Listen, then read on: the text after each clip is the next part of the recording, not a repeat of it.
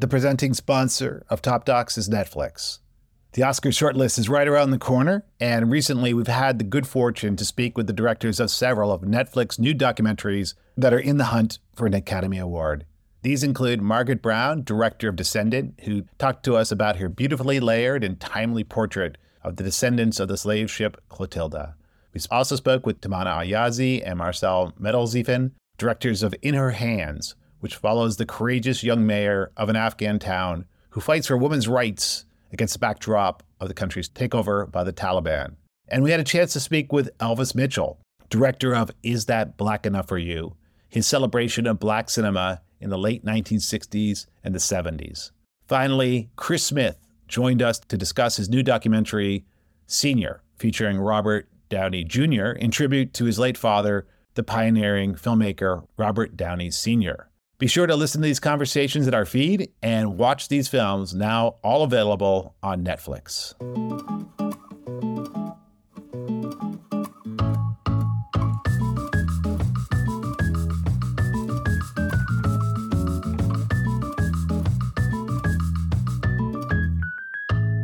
Hi, I'm Ken Jacobson, and welcome to Top Docs. Today, I'm talking to Matthew Heineman, the director of Retrograde. The film had its world premiere at the 2022 Telluride Film Festival, and then went on to screen at other fall festivals, including the Hot Springs Documentary Film Festival and Doc NYC, where it won the Producing Award in the Shortlist category. Matthew Heineman was nominated for an Oscar for his 2015 documentary Cartel Land, for which he won the Primetime Emmy for Exceptional Merit in Documentary Filmmaking. He won the Cinema Eye Honors Award for Outstanding Achievement in Production for his 2021 film, The First Wave. Matthew's other award-winning films include City of Ghosts and Escape Fire. I had the privilege of talking to Matthew last year on Top Docs about his extraordinary documentary, The First Wave. That film followed a group of doctors and nurses at a New York hospital during the first 3 months of COVID. So basically ground zero during the pandemic, which makes it interesting when you think about his new film, Retrograde, which also takes place in ground zero. In this case, ground zero of the war in Afghanistan. Retrograde actually predates The First Wave in terms of the planning and pre-production, because it took years for Matthew and his team to get permission to embed with the Green Berets in Afghanistan. Both films are incredibly immersive and harrowing experiences. And Matthew, as he talks about, really committed to these kinds of films, ones where you go beyond the issues to explore the human factor. He exposes you to some amazing people up close and personal, and in so doing, gives them a "you are here" feeling. There's really nothing else that can compare with that experience. Of course, with that approach does come an element of risk, and that comes up in the interview, as does the fact that he really had to make a big pivot with this film once the U.S. made the decision to withdraw from Afghanistan. Of course, I encourage you to watch the film and listen to my interview with Matthew. After a November theatrical run, Retrograde, which is being released by National Geographic Documentary Films, debuted on the National Geographic Channel on December 8th and is now available for streaming on Disney Plus and on Hulu. As usual, if you like this interview, please follow us and subscribe wherever you listen to podcasts, and tell a friend. Also, please follow us on Instagram at TopDocsPod and Twitter, also at TopDocsPod. And now, my conversation with Matthew Heineman, the director of Retrograde.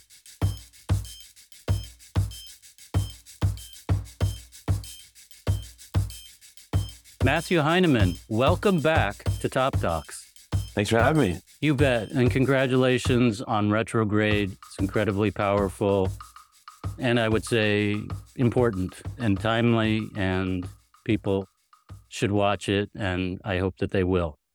So let's talk about you for just a moment. It was almost exactly a year ago that we were here in Zoom for a Top Docs interview, talking about your extraordinary film, The First Wave, about a group of doctors, nurses, and patients in a New York hospital during the first 3 months of the pandemic. And I'm not sure what the overlap was, if any, between finishing that film and working on Retrograde. But can you talk about going from the first wave to Retrograde and what it was like as a filmmaker to occupy those two worlds. Yeah, it's certainly been a heavy couple of years between these two films, and obviously just our world in general. And ironically, actually, Retrograde preceded the first wave. We started the process of making Retrograde long before COVID happened. It took us several years to get access to the Green Beret community and to get permission to embed with this Green Beret team in Afghanistan. And then COVID happened. I shot the first wave and made the first wave, edited the first wave, promoted the first wave. And during all that, I was going back and forth to Afghanistan as well. So yeah, it's been an intense few years. How did you mentally make the shift between the two? I'm not sure I did that necessarily. I'm not sure I successfully shifted. I think, yeah, they had a pretty profound impact on me mentally. Not sure I necessarily felt a shift between the two. It felt a consistent, heavy presence between the two. The first minute of Retrograde has 4 audio clips in succession from the 4 U.S. presidents, George W. Bush, Obama, Trump, and Biden, whose presidencies are the 4 that span the 20 years of the U.S. war in Afghanistan. What point were you trying to make by including these 4 clips right at the top of the film? I constantly get criticized for not giving context in my docs. I really, on an almost molecular level, believe that context is a slippery slope, and the more context you give an audience, the more they want. And to me, that takes away from the visceral experience of watching a film, at least the types of films that I make. My goal is to take these large amorphous subjects, drug war in Mexico, opiate epidemic, human trafficking, ISIS in Syria, COVID, war in Afghanistan, and these issues are plastered across headlines or inundated with stats and information. And I feel like my job, amongst other jobs, is trying to humanize these issues, trying to put a human face to them, trying to personalize them, trying to make you feel like you are there, feeling it viscerally and emotionally. And so I think the succession of the 4 presidents, it wasn't necessarily the succession of the 4 presidents at the top of the film wasn't really an attempt to give informational context per se. Is more showing the time span of which this war has elapsed. It's the longest war in U.S. history. It's 2 decades of being there. And so when we land at the end of that long panning shot of the mountains surrounding Kabul, on the ground there at the airport in those final days, which is the sort of cold open to the film, I just wanted you to know sort of the time that spanned to get us to that moment. Yeah, it also was just incredibly efficient storytelling, because in that 1 minute through those 4 clips, I almost felt here's everything you need to know about U.S. foreign policy as it relates to Afghanistan in the last 20 years. It just really showed the evolution and in some ways the de-evolution of that policy.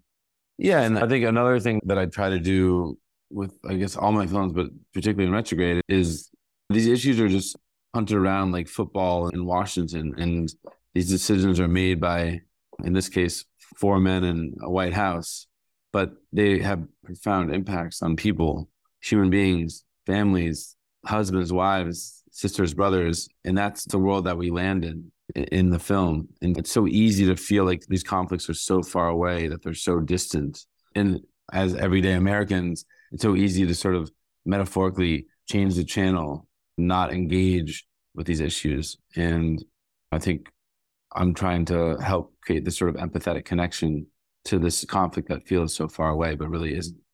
Yeah, and pretty much right away after we see that plane take off, we then see shots of the chaos at the Kabul airport in August 2021 that took place during the U.S. evacuation of people following the Taliban's victory. And then we go back 8 months to January 2021 to Camp Shorab in Helmand province. This is where we meet the film's main protagonist, General Sami Sadat, who's a commander of the Afghan army, leading a unit of 15,000 Afghan army troops. We also meet a team of 12 U.S. Army Green Berets who are advising Sadat's unit. And one of the Green Berets talks about how General Sadat and some of the other Afghan army leaders have that, quote, warrior spirit. They have our DNA, he says. One of the questions, hanging over Afghanistan throughout the 20-year U.S. war, and even more so, I would say, in the last year, 6 months, is this idea that Afghan soldiers wouldn't fight, weren't willing to fight, or somehow lacked this warrior spirit, especially in contrast to the Taliban soldiers. Do you think this is largely a myth, or what's your take on that? I'm definitely not a policy expert. I witnessed what I witnessed. But in terms of what I witnessed, I'd say that is an unfair characterization. It's certainly a huge part of this story from a geopolitical level. Again, my film is not an attempt to figure out who did what, right or wrong, how we got here. There's no analysis of pointing fingers or doing that.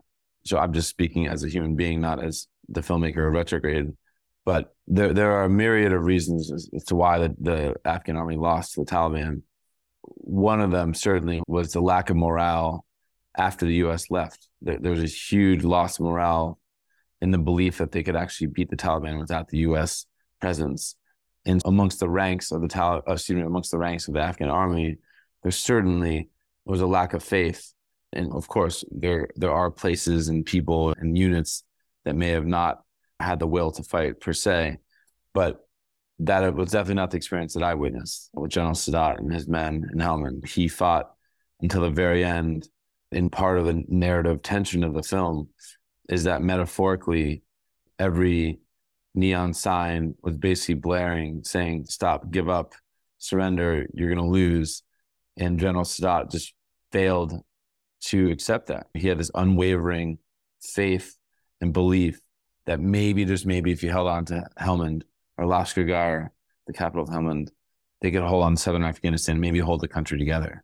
And that stayed with him until the very end. You mentioned that you sought to get permission to embed with the U.S. Army Green Berets, and then obviously conditions changed in the country. At what point did you become aware of General Sadat, and what were the early conversations you had with the Americans about getting permission to film at the base and basically to be able to make this film? That was convoluted. I'm going to do it again, which is just to say, can you talk about how you first became aware of General Sadat and then shifted the film once the Green Berets and the U.S. Army left to making a film that was in large part a portrait of him? The original intent of the film, going back like years and years, I had this very cliched question that I wanted to explore of why we fight wars and trying to understand and humanize that experience. I started reaching out to various contacts I had in the military. I got connected to my amazing producing partner, Galen McNally, who also had some deep connections in the Green Beret community. And I think the original intent was actually just to embed with them and humanize and trying to understand this community. And it took a long time to get permission. By the time we actually deployed with them, it turned out to be the final deployment to Afghanistan. And so the story shifted even before we started filming, really, to being like, wow, actually, we could tell the story about the end of the longest war in U.S. history through the prism of this deployment.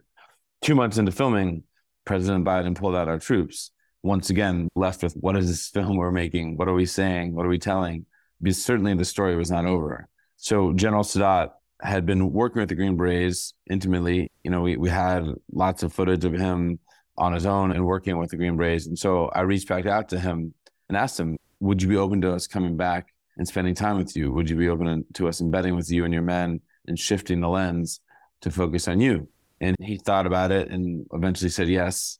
There's a scene pretty early on in the film that comes just after we hear of an Afghan army helicopter being shot down. There's casualties. One of the general's guards is killed. And then we see the general walking through this kind of makeshift hospital where the wounded are being treated.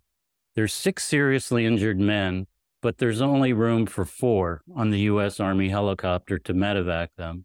But the general manages to make a phone call, and he convinces someone in authority to give him the okay to get these other two evacuated. What's interesting here is that it shows that being a good general in Afghanistan, maybe anywhere, seems to depend at least as much on one's ability to work the system and go around the rules when necessary to get what you need for your men. What impressed you about General Sadat in this regard? Certainly what you just said was a very clear and intriguing part of what made him the leader that he was. I found him endlessly fascinating. He sort of at least broke my preconceived notions of what a two-star general would be. He's short in stature. He's soft-spoken. He's just not who I thought necessarily would think a two-star general would be. But he's incredibly forceful. He has enormous faith in the decisions he's making. Psychologically, it's quite interesting to be in charge of 15,000 men and women and making decisions that impact human lives. You have to really believe in what you're doing, obviously. That first scene that you just mentioned was a sort of illustration of his ability and desire to always do what he thought he needed to do to be able to succeed. In this case, help his man, get them care. But, that obviously was sort of an allegory for what he did constantly every day, every minute, every hour. People often say that, documentaries are made in the edit. But with a film like this, the cinematography is paramount. And there are 3 cinematographers listed in the credits. There's, in addition to you, there's Tim Grushka and Olivier Sarbil. Can you talk about how you worked as a team and about the work done by Tim and Olivier? Obviously, this isn't the first film I've made or the first film I've shot. And the look and feel of the film is and always is quite important to me. So we spoke for weeks and months, really, of how I like to shoot. I never worked with Tim or Olivier before. They're both incredibly talented shooters and producers and directors themselves. They made their own films as well. And obviously, when you're shooting multiple shooters, the key is to create a continuity of feeling and vision. And so, we spoke for weeks and months about how I wanted this to look and feel. And there are times when we're shooting alone. There's times when we're shooting together. The key was creating that sort of continuity of feel across all the various moments. But I think one of the motifs in the film is certainly holding on faces for a very long time. And that was something that was it wasn't an accident. It was contemplated while shooting. It's also a byproduct of shooting in a foreign language. None of us speak fluent Pashto or Dari. So while we may understand the pages metaphorically, we don't understand the periods and commas. When you're shooting in English, people often chase dialogue and you want to get that line on camera. But when you're shooting in a foreign language, you don't have that luxury. And I don't even believe that you should be doing that anyway. You're forced to shoot based on emotion. And so that's why in the film, you really feel these long reaction shots. And in many ways, the face doesn't lie. The face can speak volumes to a certain situation, whether it's being in the room as President Biden, announces that he's pulling out our troops and seeing the Green Berets' faces, that they speak more than 3 hours of interview you could ever say. Or in the subsequent scene, as the Green Berets tell their Afghan counterparts that they're leaving, which is obviously incredibly emotive and scene, all the way up until the final moments at the airport. The film ends on this, I think, 6-second shot of a woman staring through a fence at the American soldiers, in her eyes and her face and her body language. She wrote an essay for us. There also are some really intense scenes of warfare, of action, and I would say this is also a Matthew Heineman hallmark. And there's one about halfway through the film after the Taliban have overtaken a base and the general orders a helicopter to resupply the troops. And we see footage from the helicopter itself, it seems, as it's taking incoming fire. And this is intercut with footage of the general and his staff communicating. I don't know if they're communicating with the command center or even directly with the helicopter. Can you just take us through, were you shooting in both places? How did you get this footage on the helicopter? So that was me shooting in the helicopter, and Tim and Olivier were down in the command center shooting with General Sadat. I think a lot of people think that I am a thrill seeker or get off on danger. that certainly is not the case. I mean, these films have had a profound impact on me. I suffer from PTSD. I have nightmares often. And yeah, it's always about the story for me. It's never about these moments. I think if there's any through line, then I guess it's more I'm attracted to human beings who are facing massive stakes with great import, and how human beings react to pressure in a variety of different environments. And really the sort of exploring the power of the human spirit in these really tough moments and times. That's what I'm attracted to, not these dangerous moments or getting shot at. I don't get off on that. But certainly I found myself in those environments, like the scene you're describing, being on a Black Hawk mission with the Afghan army as they're trying to resupply a town, Guresh. Guresh was surrounded by the Taliban. They were needing supplies. If this resupply mission didn't happen, they were likely going to follow the Taliban. If this town fell to the Taliban, they were one step closer to taking over Lashkar, the capital of Helmand. And if that happened, then they would obviously take over the province. And it was a very strategically important province for Afghanistan.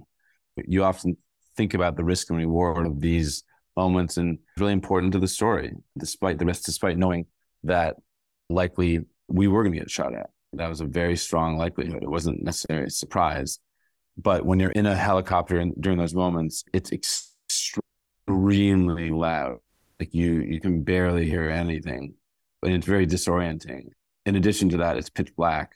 I'm shooting with night vision. So not only can you barely hear anything besides the roar of the helicopter, you can't see anything besides this blaring, bright green image in my case, my left eye. As we descended into this town, the helicopter started to weave and bob, and I knew something was wrong. I couldn't hear the rockets that were being shot at us. And then subsequently, they started returning fire, and obviously I knew something was not right. And it was terrifying. And in those moments, I have zero agency. I can't fly a helicopter. I don't have a gun. I don't know how to use a gun. I don't want to know how to use a gun. So the only thing that I can control is my camera. And that's what I choose to focus on. I focus on focusing. I focus on aperture, on making sure the record button's on. And that's what really calms me down in those very intense moments. So you mentioned that you're not a thrill seeker taking undue risk. And I did not mean to imply that I think you do, because I don't. But there's a couple of other scenes in vehicles on the ground. There's one where you're traveling with the general and he's told there's maybe a suicide bomber coming after him. There's another one where you go with him to the front lines. And as you say, once you're in, you're in. You have no agency. There's no turning back. So can you tell us, what is the risk assessment process during the making of this film? And what's the criteria for deciding, okay, this particular situation is dangerous, but we think it's an acceptable level of risk, but this other situation is too dangerous and we're not going to go into that? Everyone has their own red line that you're not supposed to cross. And I think the key in these environments, especially the longer and longer you're on the ground in a war zone, the sort of more likely it is you start to become complacent with the danger. And that's the key, is not becoming complacent with the danger, continuing to have that intellectual rigor of making these decisions. That being said, when you're embedded and you're in, that was me in the car with the general going to the front lines. Tim was in a car nearby.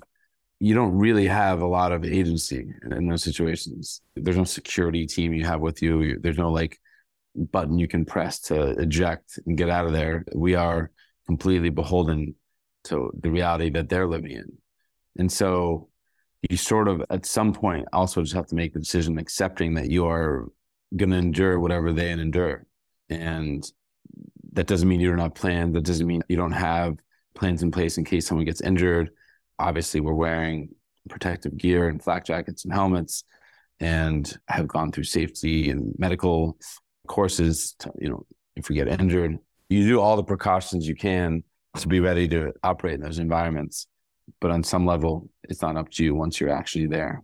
One thing I found interesting is it occurred to me as I'm watching this film, and the general and his aides are becoming increasingly isolated as the Taliban are gaining more territory and becoming more aggressive toward taking over various bases and cities, is that the general is facing a similar decision-making process that you as a director are facing, which is, as things get really hairy, like, are we going to have to leave where we are and fall back to a safer location?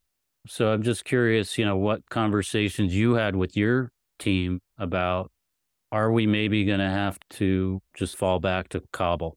We're constantly having those conversations amongst ourselves, amongst our team back in the States, we had a security team in Kabul that was looking over us and providing intelligence to us about the sort of geopolitical nature of the conflict and what was sort of being channeled amongst the intel channels in the country. But again, when you're on the ground there, you have to make decisions based on the reality of what you're seeing, take into account all the stuff you're hearing from around you. But yes, of course, we have plans in place to be able to step back if we can, but it just depends on whatever that given environment is, how and where and when to execute them. You mentioned earlier that the general is somebody who was so committed to the cause and to the army that he was just going to continue to fight for as long as he possibly could and to lead his men. But there is a period where things start to go bad and we start to see his military aides around him begin to question the logic, I think, of continuing to fight in the face of what appears to be an increasingly likely defeat. One of the incredible things about the film is you do have this relationship with the other men around the general. And so we hear some of their conversations, we see their faces, and I just was curious to know more about whether there was kind of an evolution in where you were pointing the camera once the military situation got so bad and this question couldn't help but be raised by everyone, we need to get out of here, don't we? Yeah, I mean, when you're shooting the way that I shoot, which is often sort of 14, 16, 18, 20 hours a day when in these environments, we were basically waking up with him and going to bed with him and shooting everything in between. And obviously, as trust was gained amongst him and his men, we started to focus the cameras on people around him, not just him, because so much of the drama was playing out, not just with him, but with his men. And obviously, I think one of the scenes you're pointing to is a scene when they're sitting on the porch in the governor's compound, which is where he was holed up in Lashkar in the capital of Helmand, which he had gone to after leaving his base, Camp Shorab, fearing that Lashkar was going to follow the Taliban. And over the course of this sort of moment of the film, in the second act of the film, you start to feel the fight with the Taliban getting ever closer. At first, you hear gunfire in the distance, and you don't pay much attention to it. And then on this particular scene, it's popping all around us. And General Sadat goes inside to take a phone call, and two men that were working with him, for him, were sort of quietly whispering. And again, that's one of those moments, like we didn't know exactly what was being said, but we knew they were obviously saying something that they didn't want him to hear, which is their fear and trepidation of what's going to happen. The Taliban's right over there. What happens if they enter the city? We're all going to die. And to me, it's those moments.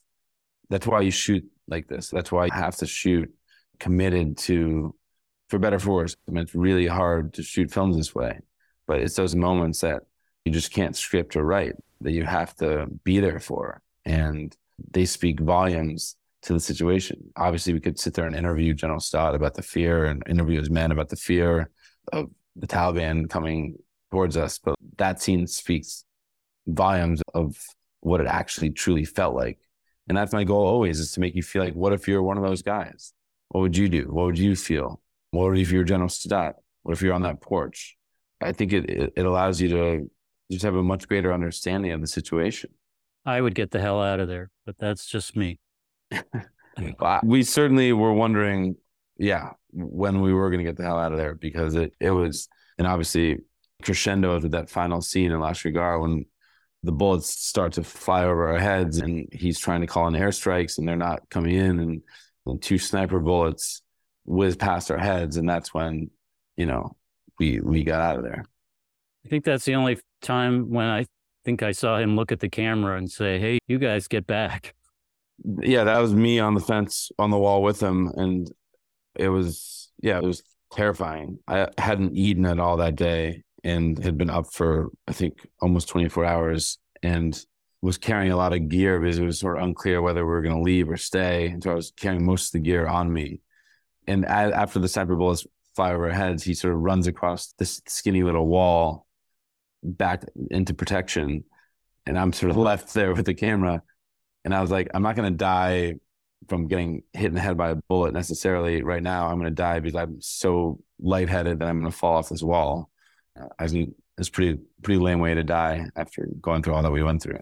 Thankfully, you made it off that wall, Matthew. So at the end of the film, we learned that General Sadat was forced to leave the country and that the U.S. refused to help him. And so he ended up going to the U.K. I just was curious if you had any more information about why that was, why the U.S. didn't help him. Given his close ties with the U.S. military, you would think that the U.S. should have done more to bring him to the U.S., which sounds like is where he wanted to come with his family. I wish I could answer that question. I can't, and I don't know the answer to that question. I take it you're as disturbed as I am that we didn't help him. Yeah, and the film premiered at Telluride. He wasn't allowed to come. Our film is being released today in theaters. We tried to get him to be here for that. Unfortunately, our country's not allowed him to enter. There's a scene about a third of the way into the film that takes place just before the U.S. troops, the Green Berets, leave the base in Helmand. And one of the U.S. guys ruminates on, quote, the end. He says, I'm sure it's the end of something, but what is it? The end of an era, the end of an operation? I don't know. Only history will tell us exactly what it is the end of. I'm sure you were thinking about endings when you were trying to figure out how to end your movie. Can you tell us how you landed on the ending that you did? In mid-August, planning on going back to spend time with General Sadat. Experts, pundits were saying maybe 2 months, 3 months, at most 6 months until the Taliban took over.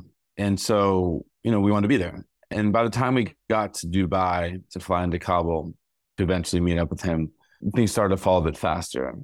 And we got on a flight. And as we descended into the valley of Kabul, the pilot got on the intercom and said, we can't land. There's a plane on the tarmac. We were so low that our phone started to ping and ping and ping, ping, ping, ping with news alerts that the Taliban had taken over Kabul and that plane on the tarmac was the president fleeing. And the pilot was very nervous, very scared. He refused to land. We went back to Dubai. And I just felt like it was the greatest journalistic failure of my entire career, greatest filmmaking failure of my career. We'd spent 8 months in this country telling this story about the final chapter of the longest war in U.S. history. And we could have been there on this final day that it fell with this protagonist, General Sadat, that we had spent months with, who's at the center of it all. And I'm sitting in a hotel in Dubai. Just what if we got on a plane earlier? And just so much self-loathing. And then basically spent every waking hour trying to figure out how to get back in Afghanistan, which we did several days later. By that time, the general had been forced to flee because he was under enormous threat by the Taliban. And so we arrive at the airport, again, trying to figure out what is this story we're telling? What is this film? Because we're not news. I'm not like filing a report to CNN or BBC or whatever. And with every door that closes, a door opens. With every failure comes an opportunity. And in this case, it was the opportunity to open up the aperture of the film to show the civilians that the Green Berets were fighting for, to show the civilians that General Sadat and his men were fighting for, that at that point in our filming process, we hadn't seen. And to see this terrible tragedy, terrible human tragedy play out at the airport, just that became this final act, this final chapter, both of the war and of our film. We made the decision when we landed to go outside the wire, quote unquote, to leave the airport, not knowing whether we'd be able to get back in, not knowing whether we'd be able to get on a plane. I really wanted to see what the city felt like with the Taliban in control. I wanted to see what the gates where the civilians were trying to enter the airport felt like from their perspective, as opposed to from the inside perspectives. And we were going around from gate to gate, filming in different places, and I ended up filming a Taliban meeting with their senior leadership. And I'll never in my life forget, like I've become quite emotional in making these films over the years, certainly cried in airplanes and film festivals and doing sometimes occasionally doing press and other things. And I've never cried while filming, but that scene at the Abbey Gate with thousands of Afghan civilians packed like sardines in a 4-foot sewage ditch as 18-year-old Marines who weren't even alive when the Twin Towers fell, as the Taliban 100 yards away was watching us at gunpoint, as ISIS, who I covered quite deeply in another film that I made, was circling in suicide vests waiting to attack, which happened 12 hours later in the very spot they were filming. It just was so surreal. I had tears streaming down my face. I kept having to wipe my lens down. And all I could think about was, what have we done? I know that from the audience perspective, we were there with you when you were filming those scenes. We felt your tears and we shed them ourselves. So thanks very much, Matthew. Really appreciate it. Thanks for having me. I really appreciate your time. Finally, what's up next for you, Matthew? I'm currently editing another film, completely different type of film, about the musician Jon Batiste. Oh, wow. Terrific. Looking forward to that. Do you have a recommendation for a documentary hidden gem? I'm going to go hidden based on date, perhaps hidden to a new generation of filmmakers. A film that had a really profound impact on me was Murderball. I believe it came out in 2005 or so, which is when I graduated from college. And I didn't study film. I didn't go to film school. I sort of stumbled into making docs, and it really had a profound impact on me, just showing that docs could be as interesting as narrative films. They could have a 3-act structure. They could have protagonists and antagonists and characters that pop off the screen as much as any movie star. Yeah, it just had a pretty big influence on how I viewed the documentary form.